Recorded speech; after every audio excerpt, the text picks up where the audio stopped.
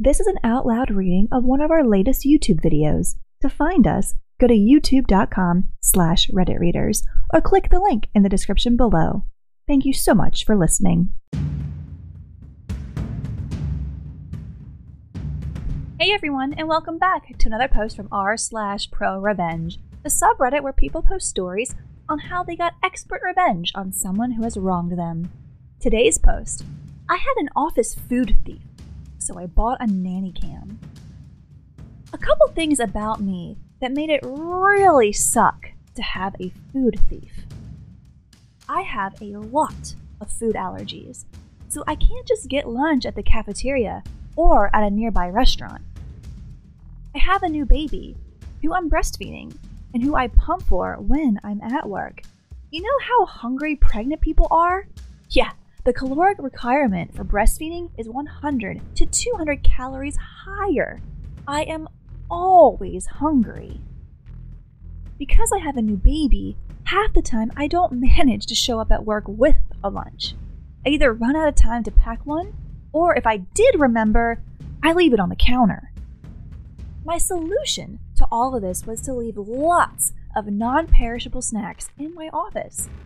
And also a lot of candy, because I also have a 3-year-old, and therefore work is the only place I can shovel Skittles into my mouth without a little hand extending into my field of vision and a little voice saying, "Please." These snacks that were specifically free of all of my allergens, and some of which were specialty foods because of this. The type of specialty food that just doesn't taste as good as food that contains the allergen, and also cost twice as much. Because I'm not getting a lot of sleep right now, I deserve nice things. So, because I'm not getting a lot of sleep right now, when I first came back from maternity leave, assembled my snack hoard, and started having things go missing, I genuinely thought I was just losing my mind. Boxes of candy were running out faster than I thought I was eating them. I'd come in the morning and things wouldn't be where I left them. At one point, I brought a bag of chips to work, folded the rim of the bag down so I wasn't plunging my arm elbow deep into the grease pit, and then put a bag clip on it when I went home. And when I came in the next morning, the bag was unrolled and reclipped. I went, wow, I must be more tired than I thought. Rolled the bag back down, and the next morning, it was unrolled again. Just little things like that, almost every day, that made me go, wow, the post-baby brain is worse than I thought. And then I got the flu. And I was out for a whole week. I left behind at the office an almost full box of Enjoy Life cookies, which are not that enjoyable, but are free of major allergens, and are also $5 a box for like 12 sad little sand pies with some cinnamon on top. I ate one row of these cookies, and then I was out of the office for a week. For 1 week, I was not eating any of my snack hoard. But someone else was, because I came back to work, opened my box of cookies, and found one. There was one single solitary cookie left. And on further examination, the one box of candy that had been opened was nowhere to be found. And on top of that, the thief had done me the courtesy of opening a new box for me. Except they actually followed the push here to open instructions instead of just ripping one end of the box open, like I do. Which they should damn well know at this point, because by this time, they've been stealing from me for 2 GD months. The combination of these two things, the sheer freaking audacity it takes to open a new box so you can continue stealing from someone, on top of the consumption of almost a whole box of specialty cookies that aren't even good, enraged me enough that, after going to my boss and getting some vague promises about checking if the security cameras in my wing of the building are functional or not, I went straight to Amazon and ordered myself a nanny cam. Not for my baby, for my snack hoard. Conveniently, It arrived the day before Valentine's Day. I set it up on top of a file cabinet looking down at my desk. On the desk, I laid out a fantastic spread of snacks. I got all my thieves' favorites, and then I took it one step further. I bought myself a Valentine heart, broke the seal to make it more inviting, and left it out on my desk. The next morning, I came into some very obvious snack carnage. My thief had slowly been getting more brazen.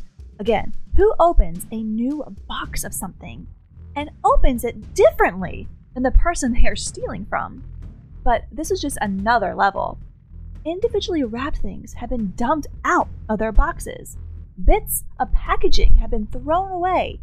And yep, they'd even eaten some of the Valentine candy. For shame, office thief! Don't you know that's from someone who loves me? I played back the video.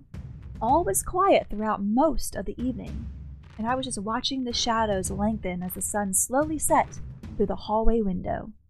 And then, shortly before midnight, the night janitor arrived and went right ahead and took a 12-minute break in my office, sitting in my chair, eating my food.